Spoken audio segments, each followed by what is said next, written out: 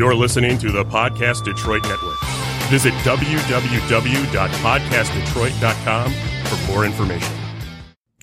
Hi, another Feature Friday today, and today is about help. I'm doing what I thought was right. I'm eating raw foods. I'm eating lots of plants. I'm eating lots of vegetables, and it worked for my friend, and they lost a lot of weight, but it makes me gain weight, and it makes me hurt, and I give up. I don't know what to do. Well, there's a reason behind this. And one of the reasons is that, so plant cellulose is a undigestible, okay?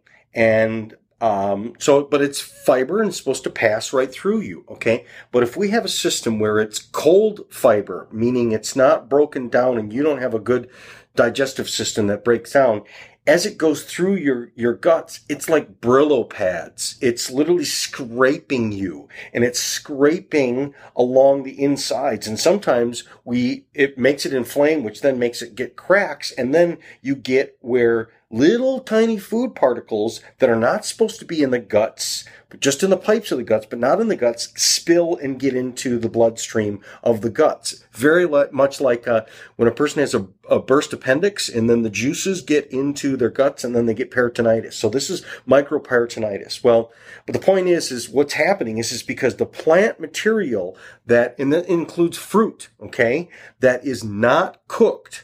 What it is it's like Brillo pad. It's raw and it's cold and it scrapes, okay?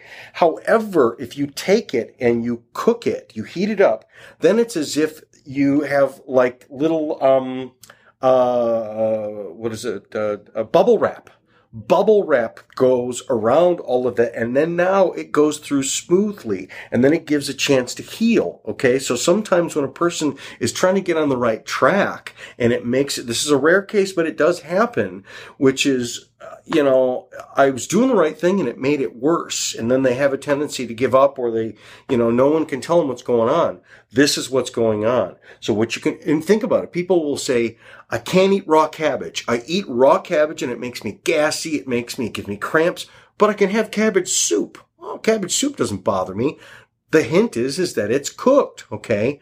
Well, the same thing goes with fruit. People think, well, you don't eat cooked fruit. Yeah, you do. What's an apple pie? What is hot peaches? So this is what you do is if you are having this problem, then take and make everything cooked, okay? So cook the vegetables, cook the fruit, and eat it hot. Eat it warm. That's any plant-based material needs to be heated up, okay? Then it will be soothing. Then it won't be an irritating thing. Then it can get into the system. And then now you're not having that reaction. And so people that have been, like, for instance, having the reaction to eating the salads and it makes it worse, doing the smoothies and it makes it worse, cook it, heat it up, and see how soothing it can be. And now you can get back on track. So try this if this is you, or if it's a friend of yours, let them know. Just cook it. Okay? Bye-bye.